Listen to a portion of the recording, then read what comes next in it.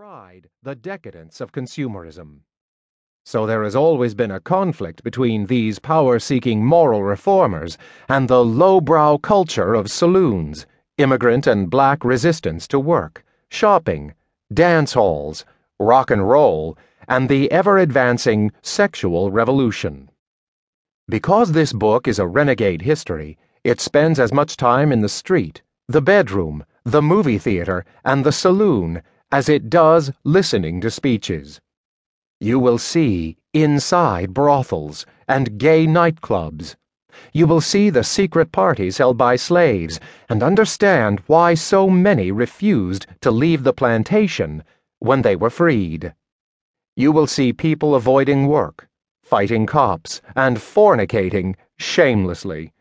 You will see prostitutes ruling over men. You will see Irish, Jewish, and Italian immigrants dancing like blacks before they became white. And in every instance, you will see American freedom expanding. At the most basic level, this book is about the fight that political philosophers have always identified as the central conflict in human history, that between the individual and society. Thus far, scholars have shown little interest in finding this conflict in American history, and even less interest in the kinds of individualists who are at the center of this book. The leading historians of early America brilliantly narrate the dynamic tensions between settler and Indian, Democrat and monarchist, slave and master, merchant and craftsman. But often, not a single prostitute, ruffian, drunken laborer, bawdy pirate, slacking laborer, or shiftless slave makes an appearance in their books, even though such people filled the streets of American cities.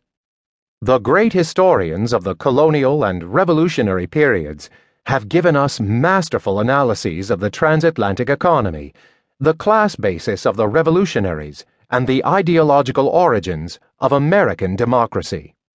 But too often, they are uninterested in the ways in which individual freedoms were constrained in the service of democracy, and how, despite its place as the capital of liberty, America developed a national culture that was more sexually restrained and work-obsessed than Victorian England.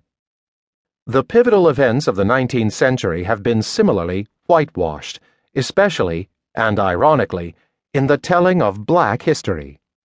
Unfortunately, because the historians who came of age during the 1960s and 1970s were so eager to make the masses into heroes, they did not see that it was precisely the non-heroic and unseemly characteristics of ordinary folks that changed American culture for the better.